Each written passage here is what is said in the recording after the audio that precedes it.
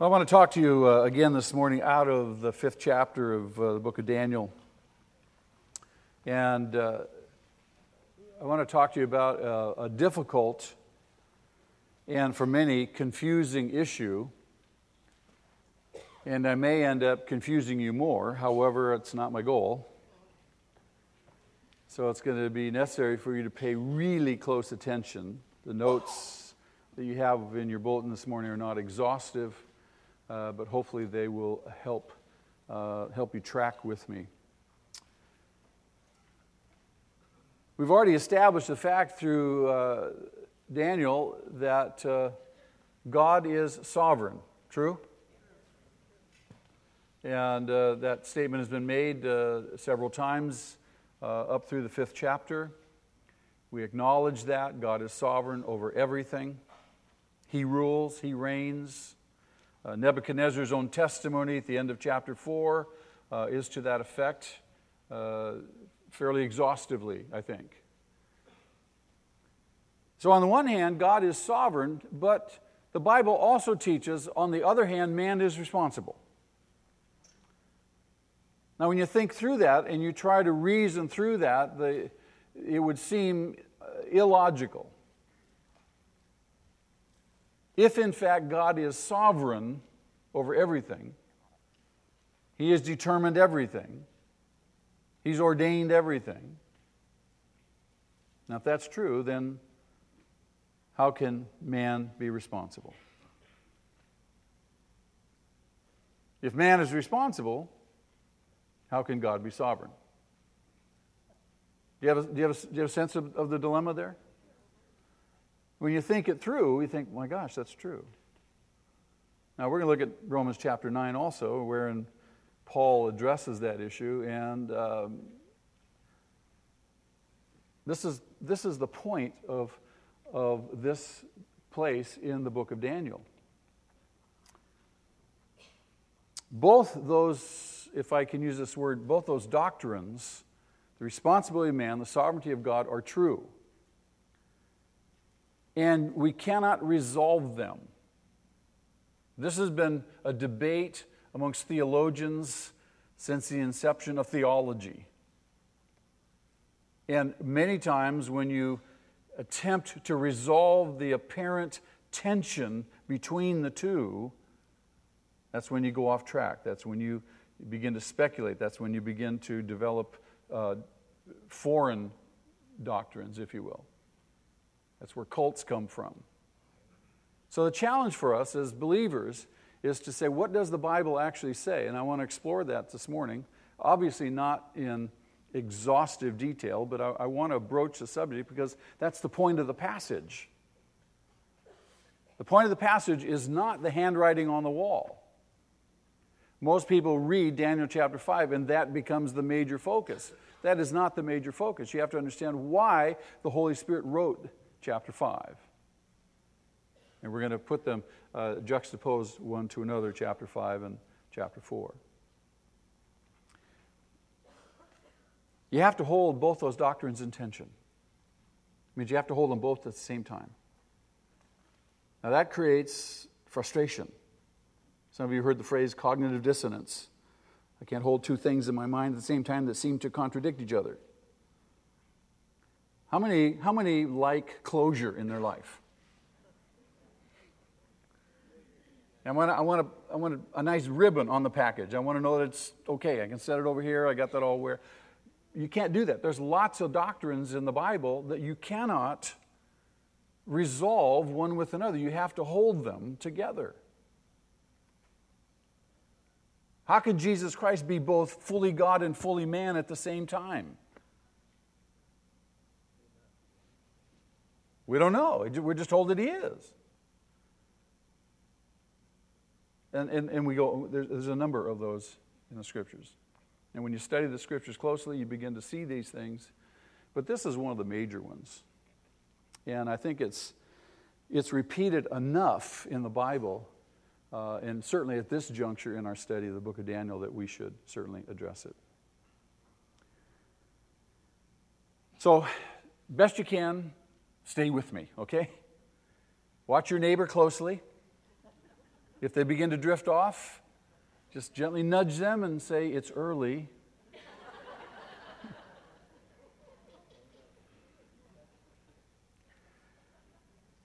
Now, as we read Daniel chapter 5 last time, I think it is important to understand that the Holy Spirit's intention in writing this, is He not the author?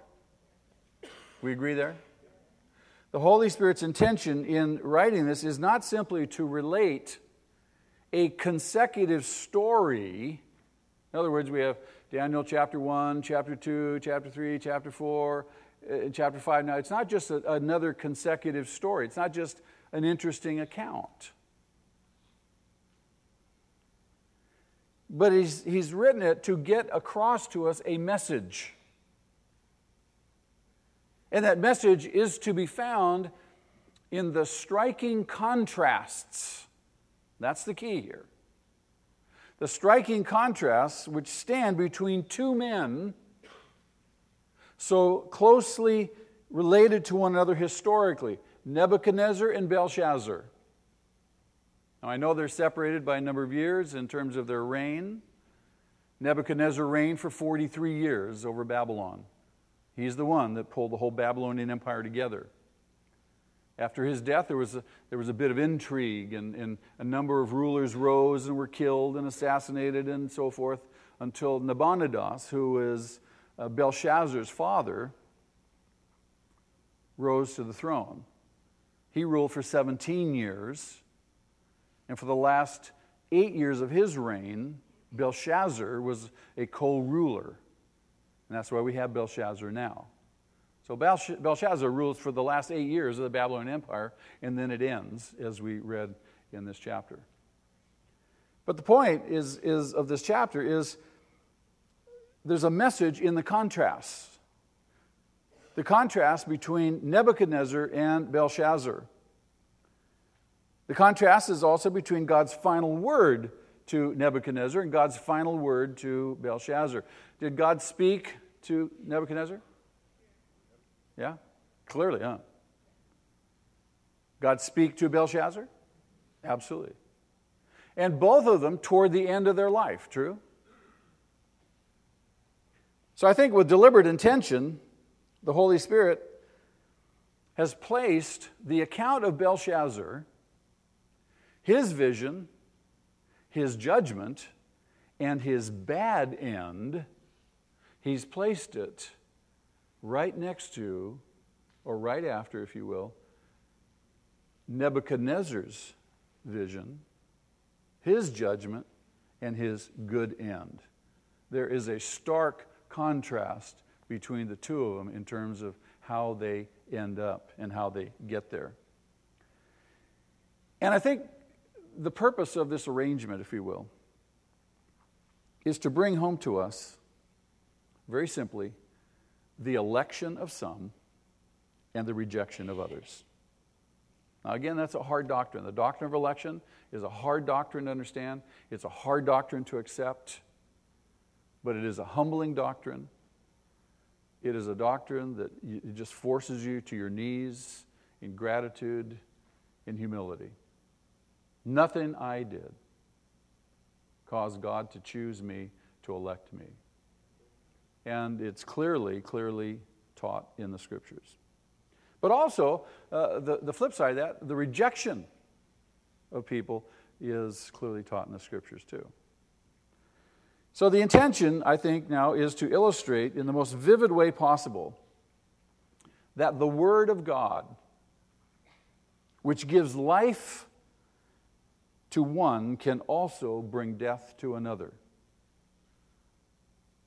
And the Word doesn't always come in the same form. Did it come in the same form to Nebuchadnezzar as it came to Belshazzar? No.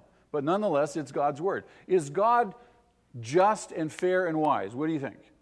Can we agree to that? So how He chooses to work and how He chooses to move is just and fair and right. This is what Nebuchadnezzar said, right? Whatever He does is right. All His ways are just. So are you with me so far? All right. Nebuchadnezzar and Belshazzar are not the only examples of this theme. The Bible gives us numbers of examples of the extraordinary nature of the effect of God's grace on some of its great elect persons by contrasting those people with others who seem, by reason of that very contrast, to have the shadow of rejection cast over them. Examples. Do you ever hear of anybody by the name of Abel? Is there anybody juxtaposed to Abel that might seem to have the shadow of rejection cast over him? Cain. Cain hated God, despised God, did not follow God, and was a murderer. In fact, he murdered his own brother, Abel, didn't he? So on the one hand, we see Abel. The Bible talks about the blood of righteous Abel, but clearly we have a picture of Cain. Along with them, we have the example of Jacob. Jacob, who after his long struggles ultimately did surrender to God, but next to him we have who? Esau. Now, I have to confess to you, when first several times I read the account of Jacob and Esau, I felt sorry for poor Esau. I thought, give the guy a break. Jacob was just a punk. I mean, if there's anybody I would not choose, it's Jacob. Now, I don't know if you have that same reaction, but it just seems unfair. But we have Jacob, who is the what? He is the elect. And then you have Esau, who is ultimately rejected. King David. Who do we have alongside King David? Anybody know? King Saul. So again, we see another example of an elect and one who's rejected. Remember, Samuel came to him and said, the kingdom has been torn from you. Along with the 11 faithful disciples, we have Judas. Another clear example. And so now we have Nebuchadnezzar and Belshazzar. The great question is this. This is important. What is it that ultimately and basically determines the difference between two people such as Nebuchadnezzar and Belshazzar? What is it that determines the difference between two people like Jacob and Esau? What is it? That's the question. One to whom God is predominantly the merciful friend who saves them, and the other to whom God appears predominantly as the inescapable judge who condemns. What's the difference between the two? I want to suggest to you that the Bible puts the whole difference down to this: God's sovereignty, His wisdom, and His grace. That's it. God's sovereignty, His wisdom, and His grace. How many of us have prayed and told God how to do things, and then in retrospect said, God, thank you for not doing it my way? Aren't you glad that He's wise? Aren't you glad that He knows better? How many believe that God has an absolute sovereign plan and purpose? Sovereign. Before the foundation of the world.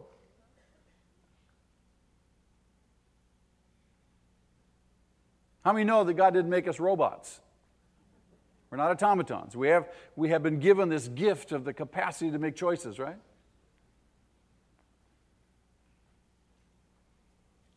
So, let me suggest to you that it is always a mystery why one should seem to be elect and another seem to be rejected. It's a mystery. You're going to scratch your head. You're going to read. You're going to study. You're going to, I can't tell you how much study over the years I've done. I almost quit the kingdom of God over this early on in my Christian experience. I was so frustrated. No one told me, you can't resolve it. And I'm trying to resolve this issue. And I was so frustrated that I thought, I'm out. I'm going to quit. Some of you heard me tell this. And one day, I was being very dramatic about it. It was winter, cold and blustery and windy, and I went down to the beach and I had my Bible. And I had this picture. I'm going to walk down to the water's edge and I'm going to throw my Bible in the ocean. I quit! Because I can't get my own way. And I promise you, I reared back, just about ready to throw the Bible in the ocean, and I couldn't do it. I couldn't do it. I said, no, I know too much. I know too much. I can't quit. But this one issue, I said, God, I need you to resolve this. I need you to give me some wisdom about this issue. So I put it on the shelf for a while. And then sure enough, I was in seminary and I had a wise professor who helped me with some perspective. I went, duh. So I'm basically teaching you out of his notes. One aspect, and this is key, one aspect of the mystery is the unsearchable decision of God. What kind of decision of God? Unsearchable. How many parents do we have? How many parents have ever made a decision for their kids that the kids could possibly never understand when you made it? It's kind of unsearchable. And they go, why?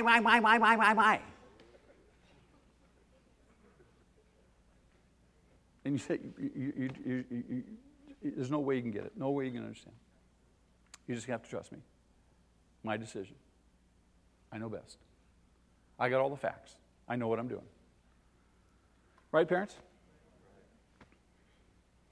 Pastors are like that. Sometimes they have to make decisions. They're difficult. And sometimes the children, wah.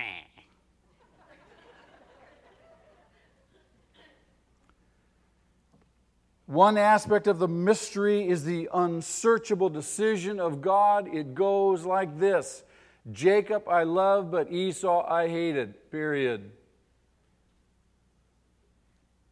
Are you with me? Who's sovereign? Can he make that decision? Is he unfair? Well, we say no, but something inside us says, but, it seems unfair.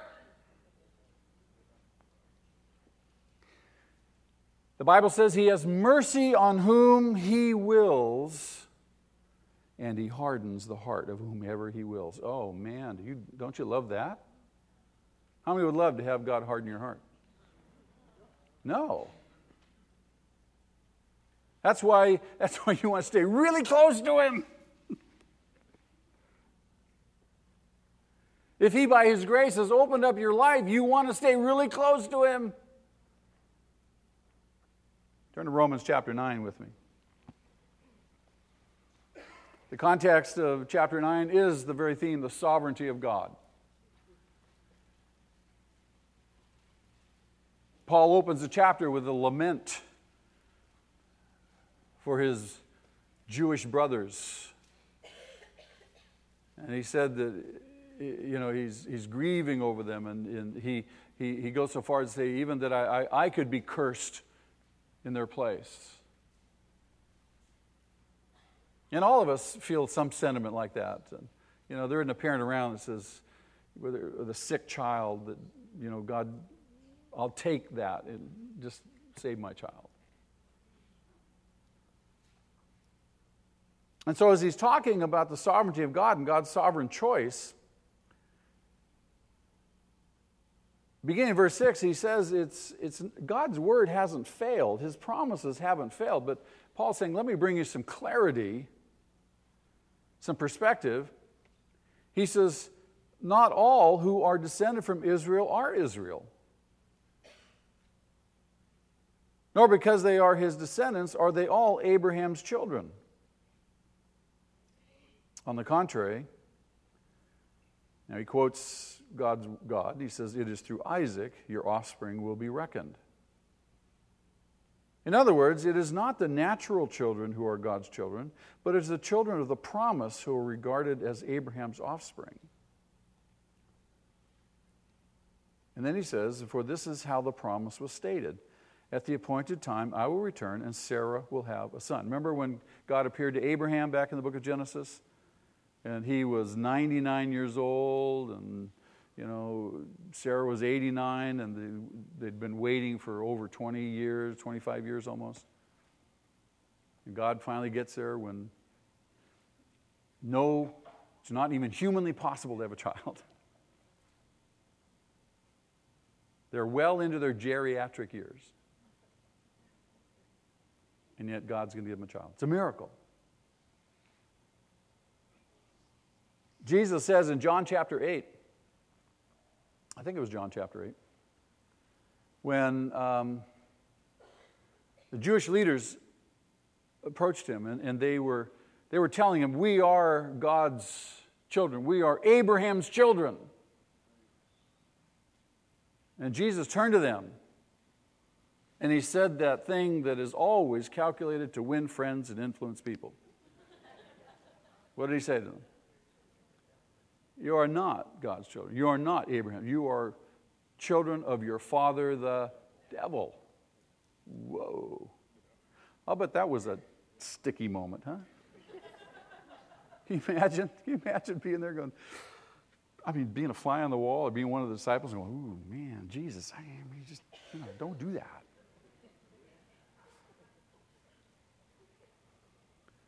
Verse 10, he says, not only that, but Rebekah's children had one and the same father, our father Isaac. Yet, before the twins were born or had done anything good or bad, in order that God's purpose in election might stand, not by works, but by him who calls, she was told, the older will serve the younger, just as it is written, Jacob I loved, but Esau I hated. Now, some people say, well, I know the answer to this problem. I've already had people talk to me about this after this. So they were going to solve the problem for me. I said, thank you so much. And what they pose is this, and it's a contradiction to what I just read to you. They say, well, God knew, he knew way ahead of time that they would choose him, and so that's why he chose them. God's sovereign? Does he know everybody? Does he know everything about you? Does he know all the choices you're going to make? Does he know that one day you would choose him? Does he choose you because you chose him? No. We choose him because he first chose us. We love him because he first loved us. See, we typically make it about us. Well, see, God knew we would do this, so he chose us because he knew we would choose him. No. This is what it says right here. He says, no. It's not anything the person did. It's simply God's sovereign choice. It's not because you're so cute. It's not because you have a lot of money. It's not because you're educated. It's not because you're a nice guy. None of that. We just have to humble ourselves and say, God, thank you. I don't deserve this. This is an immense blessing and privilege. I am humbled. Oh, God, thank you. Amen. Anybody ever have somebody do something for you that you never deserved, but you desperately needed, and you knew, and there was no hope for you unless someone stepped in and just simply out of the pure grace and mercy of their heart, they didn't owe you anything, they did it for you? Are you forever in that person's debt? Do we see things like, if you ever need anything, I'll be there. I'm forever in your debt. Am I making sense? Are you still tracking with me? Have I gone too far off? Yes? Let's read on. Verse 14. What then shall we say? Is God unjust? Not at all. For he says to Moses, I will have mercy on whom I have mercy. I will have compassion on whom I have compassion. It does not therefore depend on man's desire or man's effort, but on God's what? Mercy. For the scripture says to Pharaoh, I raised you up for this very purpose, that I might display my power in you, and that my name might be proclaimed in all the earth. Therefore, God has mercy on whom he wants to have mercy, and he hardens whom he wants to harden. Now, one of you is going to say to me, well, then why does God still blame us? In other words, why does God hold me accountable? Why am I still responsible? Who can resist his will? If he's sovereign and he's determined all this stuff? A logical question to ask. But how does Paul respond to that person? He says, who are you, old man? Answer back to God. Does the thing made say to the maker, why'd you make me this way? Let me suggest to you something very, very important. Take note of this. Never forget this. Never forget this. The minute, the instant you question God, you question his character, you question his goodness, or you question his word. Now, that doesn't mean you can't have a question. I have a question. Okay, let's answer the question. But when you call him into question, you call his character into question, you call his word into question, you call his goodness into question, you have just stepped over into unbelief. You have just sinned grievously. This is what it means to live by faith. God, I trust you. I don't understand it all, but I trust you, and I know you understand it all.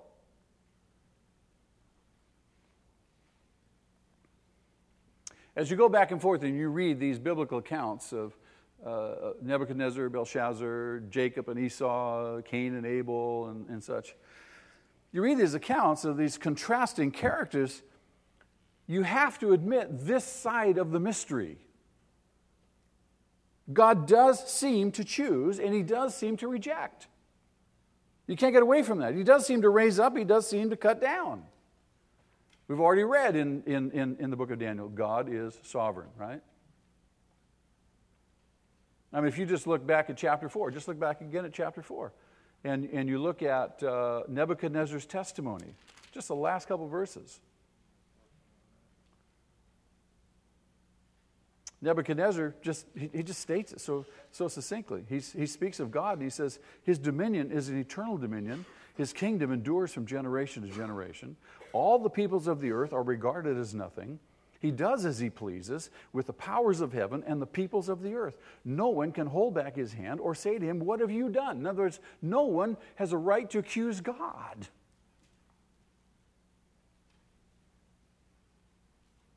How many parents love it when your kids talk back to you as if you're a ninny? Like you're clueless. And they try to exhibit this foolish wisdom. You just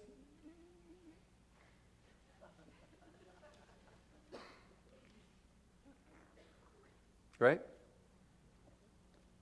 We are not being faithful to Scripture if we fail to make this emphasis that God does seem to choose, God does seem to reject. You just have to look at it. But as we read these accounts, we cannot fail to notice also, and this is important now, that it was through the personal and real decisions of each person before the gracious God that his purposes were worked out. How does that all work? I have no idea. But it seems to be that God's purpose is worked out. His sovereign will is worked out as I make decisions. And they're my decisions. I'm not a computer that's been pre-programmed to make the decisions. I make decisions, albeit I have a limited capacity to do so. The absolute justice absolute justice of the workings of sovereign grace is displayed by allowing us to see that each person received what his response merited. God is just. Absolutely. His grace is awesome. And it's in that context that we see that everyone receives exactly what his response merits. Human decision must be seen, therefore, as a factor, albeit maybe a secondary factor, but a factor nonetheless, helping to determine which aspect of God's twofold work was to have preeminence within the divine-human relationship: election, rejection. There seems to be no doubt that the approach of God to Nebuchadnezzar, the approach of God to Belshazzar, was the same from the very start. This is important. Did Jesus die for the sins of the whole world? Yes, 1 John 2:2. Died for the sins of the whole world. Did God so love the whole world that he gave his only Son, that whosoever should believe would not perish?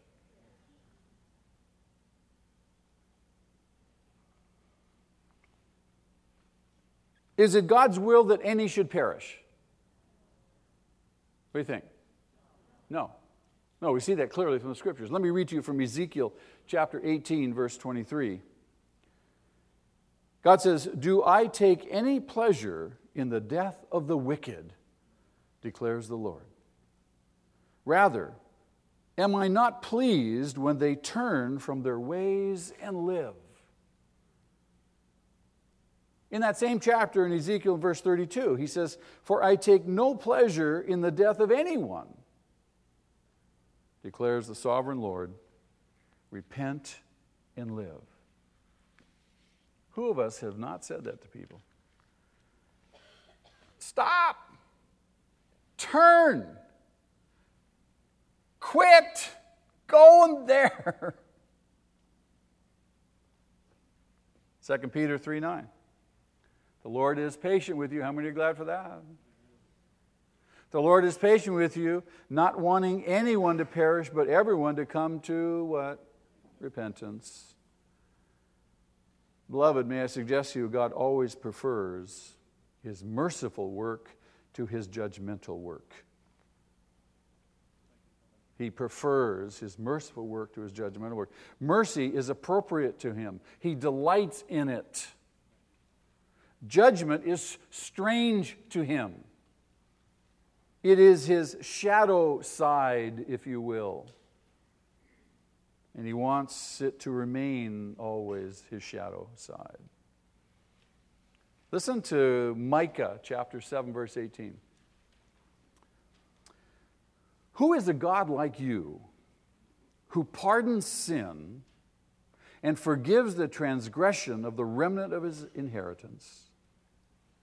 You do not stay angry forever, but delight to show" what?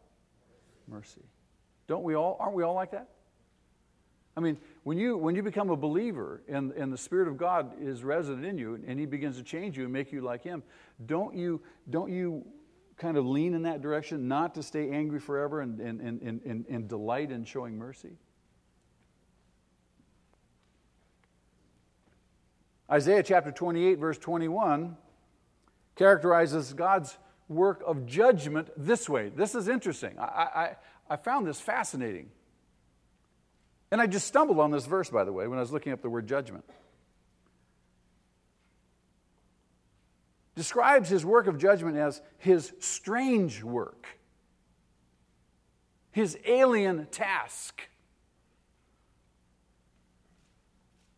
In other words, God always comes first to people in mercy. Irrespective of who the person is, he always comes first in mercy. We have seen how Nebuchadnezzar opened his life and found that he was indeed opening it for the merciful purpose of God. Isn't that true? He finally looked up. But the question is, what about Belshazzar? What about Belshazzar?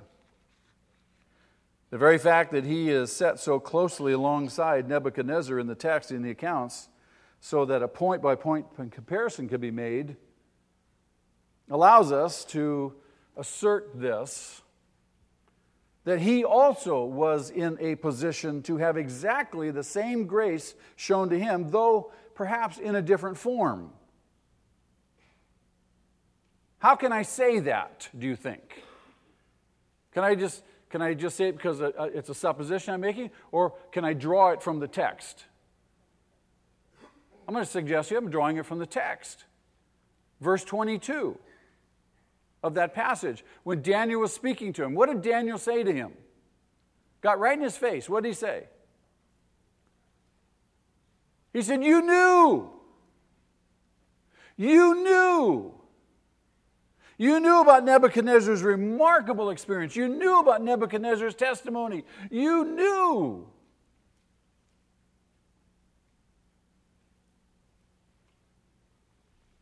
I think it's a fair assumption that when Belshazzar started his reign, he could have seen enough and heard enough that had he desired to see it and hear it, this could have convinced him of the genuineness of Nebuchadnezzar's experience. Isn't that true? Isn't that the same true of us?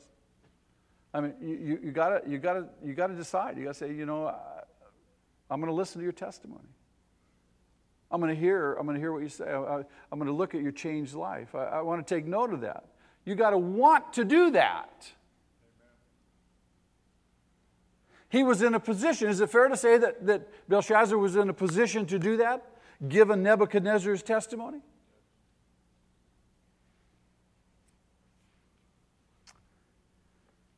But he refused. He refused to respond in any way to this surrounding grace. Had God surrounded him with grace? What do you think? Yeah, absolutely. The word was allowed no inner place in which to work.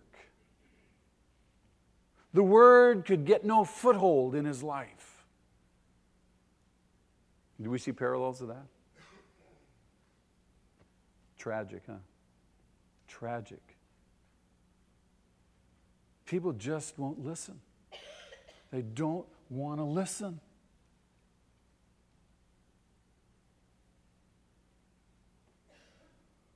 Therefore, by the grace of God, the absurd had to happen. The shadow side of God's work and activity appeared to take preeminence. The shadow side is what? The side of judgment. Belshazzar, in his decision, the decision of his will, found himself met by a God determined to take his strange, alien way with him.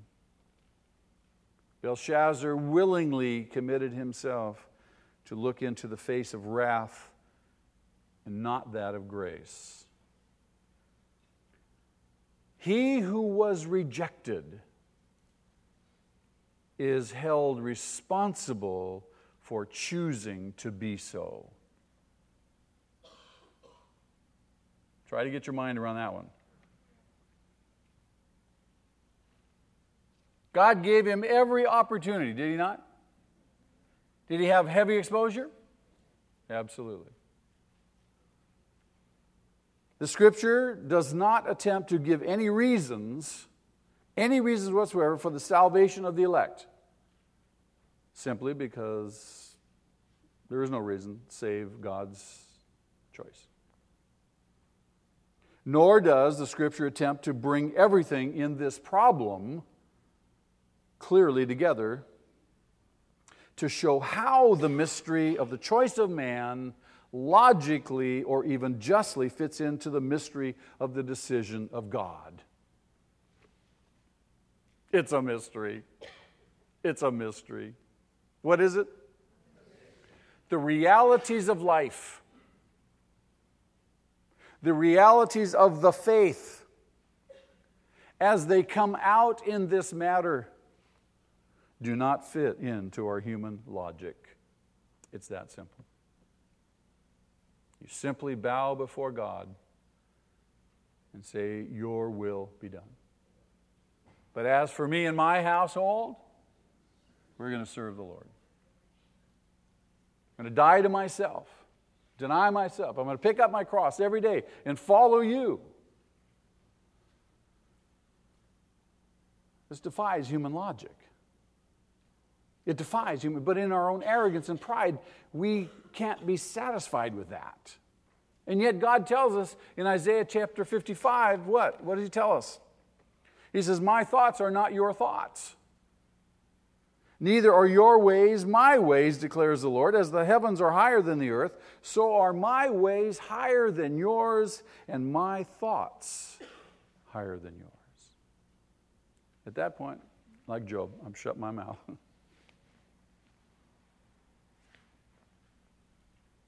Who are you, O man, who answers back to God?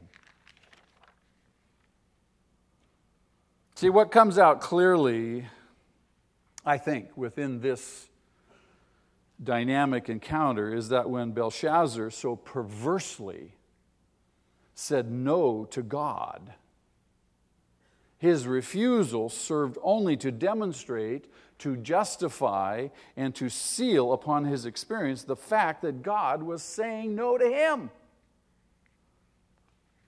Wow. And God was saying no with the same almighty power and unquenchable zeal as was behind his desire to save Belshazzar. God is always Lord. He is always Lord. There is never a time when He's not Lord. He is always Lord. He is always Lord. Even when a man is being perverse and being damned because he refuses to be saved. This means simply that Belshazzar was rejected while Nebuchadnezzar was elected. And yet, he who was rejected deliberately chose to be so. And he who was elected deliberately responded to the grace that saved him. No encounter that we ever have with God can, from our point of view, be one-sided. By that I mean no matter what God says, no matter what God does, no matter how He speaks with us, whether He saves or condemns in His word and His action, no matter what He does, there always seems to come before us two sides of His activity and two sides of His being. One side revealing, what do you think, His mercy, and the other side revealing His righteousness, from which emanates His judgment. In mercy, we encounter righteous judgment. In mercy, we encounter righteous judgment. I'm going to explain that. But now I'm going to say something that's going to really warp your mind. I've given it to you in your notes so you can think on it some. We are not accepted by God without at the same time being judged and condemned by the God who is justifying us. Don't you love that? Yeah. Put that in your pipe and smoke it. Let me say it again. We are not accepted by God without, at the same time, being judged and condemned by the God who is, what? Justifying us. I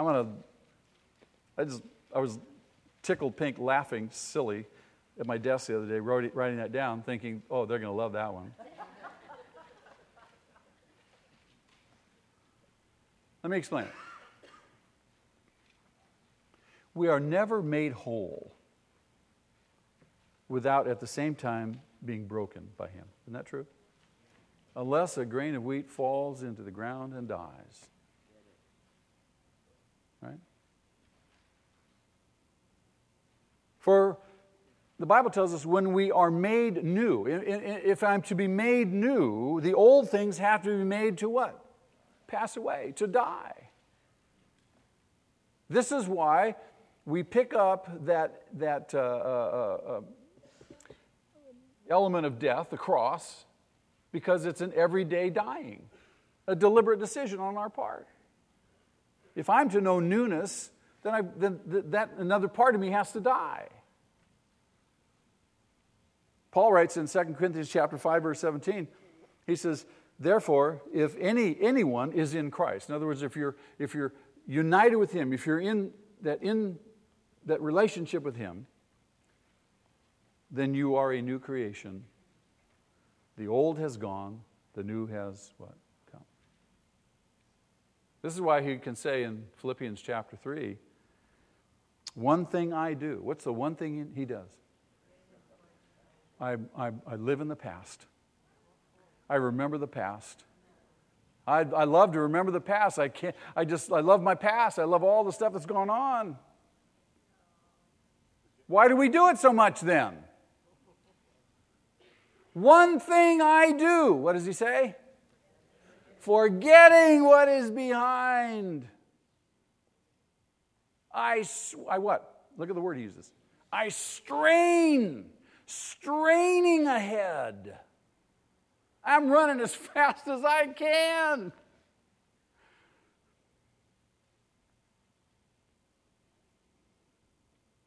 Yet even when our experience of God is dominated, as sometimes happens, by the fearful shattering judgment of God, we can never fail somehow to encounter the merciful aspect of God even in our experience of judgment. That's a matter of faith. God, you are faithful. You are merciful.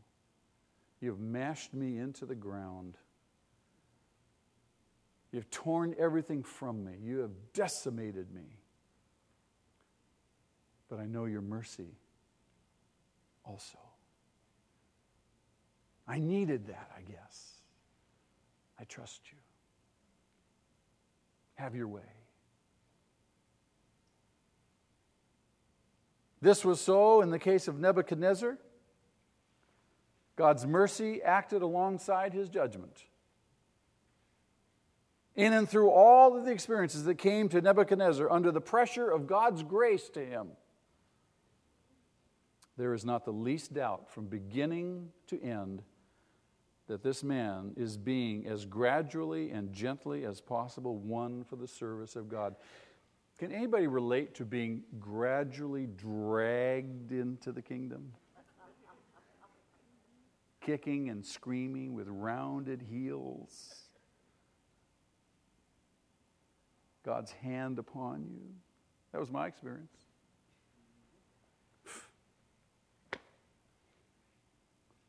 Now look at me. Not my wildest dreams would I ever think that I would be doing what I'm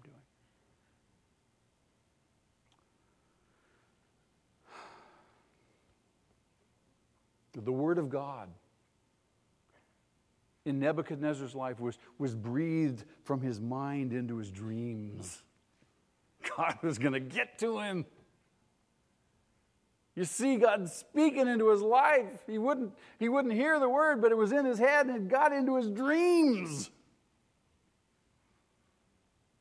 Even as we watched him and observed him undergoing the harsh treatment, that shock treatment, 7 years of total insanity. at the end of his days, there is no alteration in the fact that God was working all those things together for his purpose. Oh, takes your breath away. Takes your breath away. God does not fail to play the part of one who cares and one who is there to draw us to himself in loyalty and friendship. Mercy. Mercy is in the foreground. Judgment is in the background in the case of Nebuchadnezzar. But as we shift our vision from Nebuchadnezzar to Belshazzar in his last days, the whole approach of God seems, on the surface at least, to be totally different. Judgment seems to be in the foreground. Mercy seems to remain in the background towards him. It seems that this affair is not an affair of friendship, but rather an affair of a cold, unwavering, carefully calculated judgment on Belshazzar. The atmosphere surrounding him is that of a courtroom, or rather, that of the anteroom, the entrance to the executioner's chamber. Cold. Now, the Word of God does not come as it did to Nebuchadnezzar, wrapped up in his own dreamy imagery. No, but it's thrust on Belshazzar in harsh confrontation, in the writing on the wall, in a form that's alien and threatening to him, ominous. Nebuchadnezzar didn't listen, but then the word seeped into his dream. The word comes differently to Belshazzar. He knew, he had the testimony, but now the word comes starkly to him, written by that hand on the wall. And it struck terror in him. The contrast is so striking between the way the word came to Nebuchadnezzar and the way that it came to Belshazzar that it seems almost to be a different God that's doing this. At least that's the way it seems on the surface. But we know it was not a different God. That in the midst of such a final judgment, there was at least to Belshazzar, there was at least still one last sign of mercy.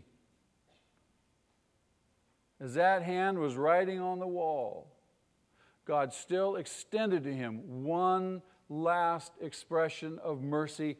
What might that have been? Anybody guess? Daniel.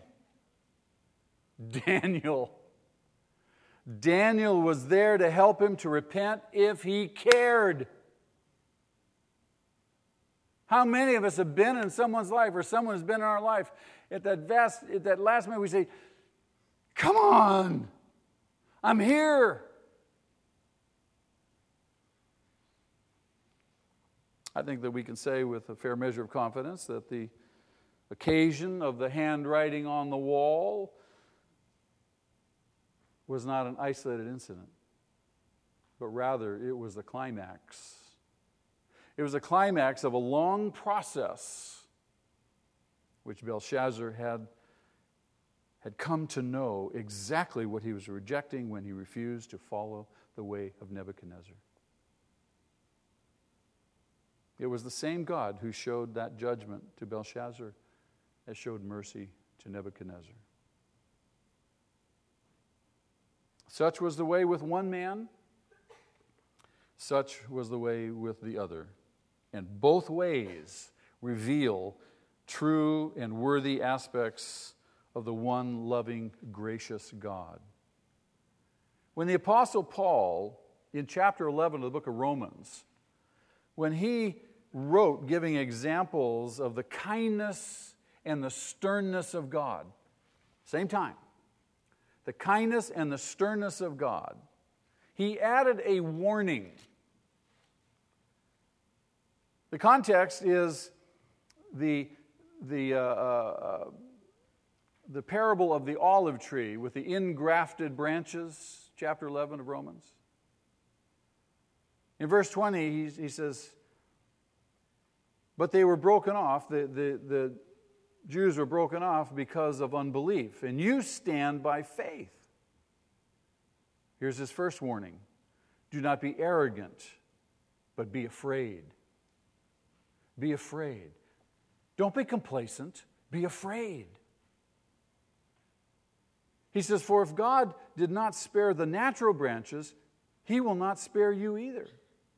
Consider, therefore, the kindness and the sternness of God. Sternness to those who fell, but kindness to you, provided you continue in His kindness, otherwise you also will be cut off.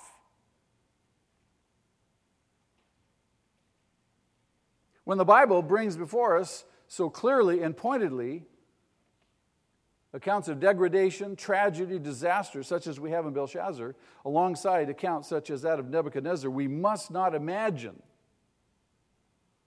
that it's only the account of Nebuchadnezzar that has relevance, that there could be no possibility of our traveling the way of Belshazzar.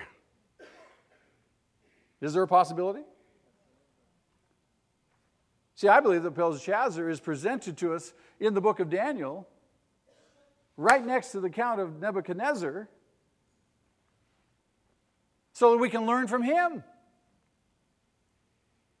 His story, I believe, stands out as a bright warning light. You know, like a lighthouse, warning approaching ships. You know, there's shoals here, there's rocks, and don't come near here. Belshazzar's account warns us. Don't be complacent. Don't think, once saved, always saved. Don't think, well, I'm in. Don't even go there. Jesus said, he who perseveres to the end, that's the proof of your salvation. People say to me, Pastor, do you believe in once saved, always saved? I said, that's not the question. The question is this: are you persevering to the end? I mean, you can look good for a long time, can't you? You can appear to bear fruit for a long time, and then at the end,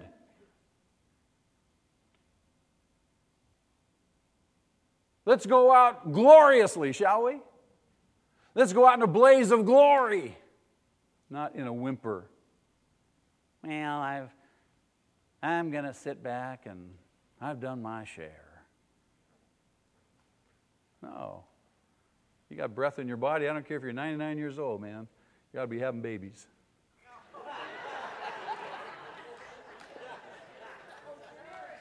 Spiritual babies, thank you.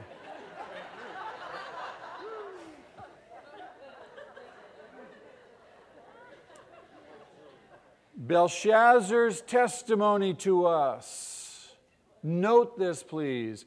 Belshazzar's testimony warns us that we can all drift easily into the habit of trifling with God.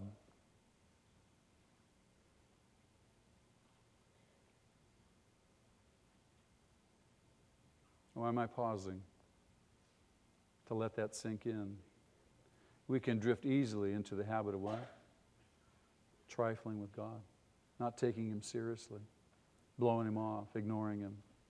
Not taking the things of God, the kingdom of God, seriously. And that can gradually lead on through continued neglect and a quiet and steady hardening of mind and attitude.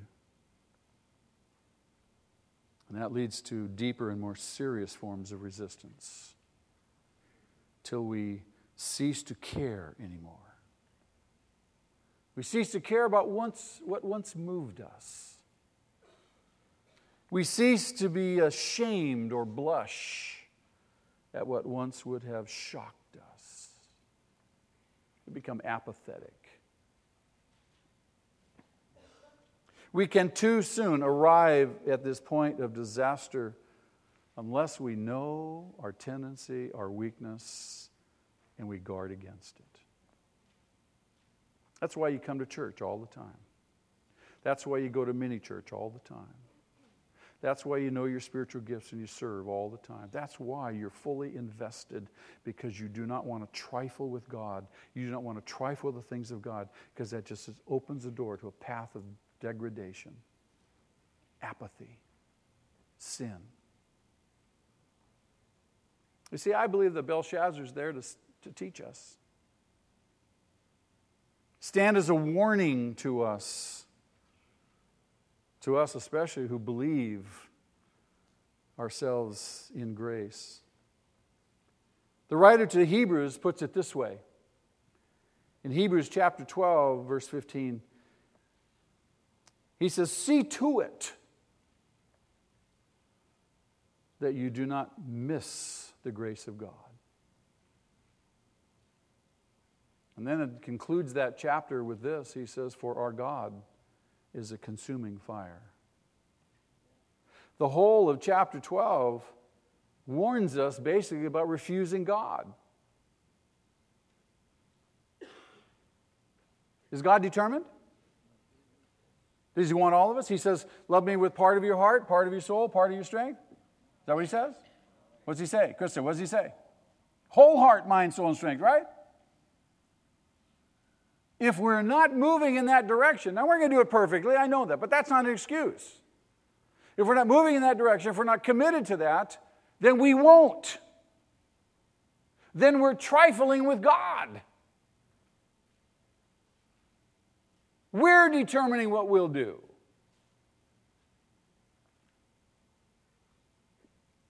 Let me read to you from 1 Peter. How many would like to make your calling and election sure?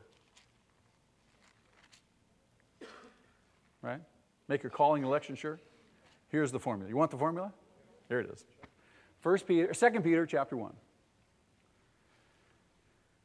Peter writes, and he says, speaking of Jesus, his divine power has given us most of the things we need for life and godliness. All things, everything. Given us everything we need for life and godliness through our knowledge of him who called us by his own glory and goodness. So we've been called. Through these, he has given us his very great and precious promises, so that through them you may participate in the divine nature and escape the corruptions of the world caused by evil desires. How many want to escape the corruptions of the world? Participate in the divine nature. All right. For this very reason, that you might escape the corruptions caused by evil desires, that you might participate in the divine nature. For this very reason, make every effort. Does that sound like being all in?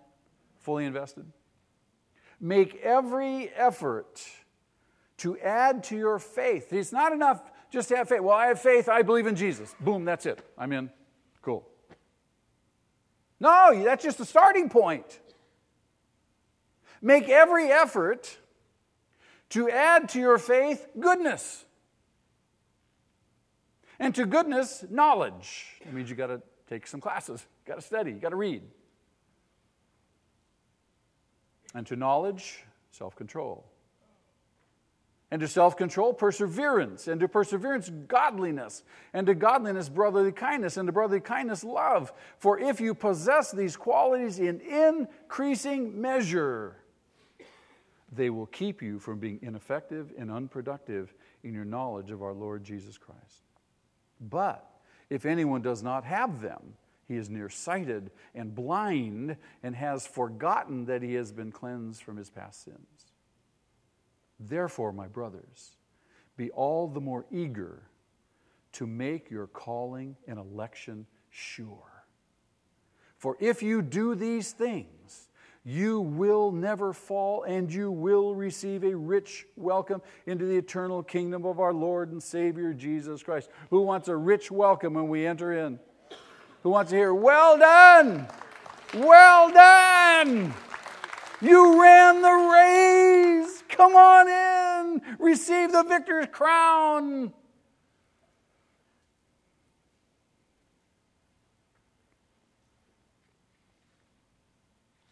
Election, rejection. Guess what?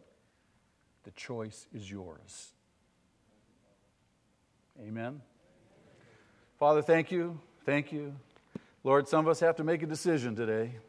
All of us have to make a decision today to be more fully invested with you, your kingdom, not to trifle with you, not to trifle with the things of your kingdom, your will, your purpose. You are utterly, absolutely sovereign.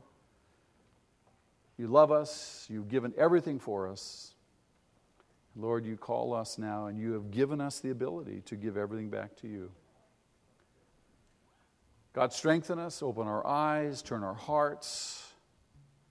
Have mercy on us as you did with Nebuchadnezzar and Belshazzar. And God forbid that any of us should reject your mercy and grace as Belshazzar did. Father, we love you this morning. Amen, church? All right. Anybody get anything this morning? You must have gotten something. Here's what I want you to do. I want you to share right now with your neighbor. Turn to your neighbor and share one thing that you got, the point that God made for you. Share that right now. Make that yours. Solidify it.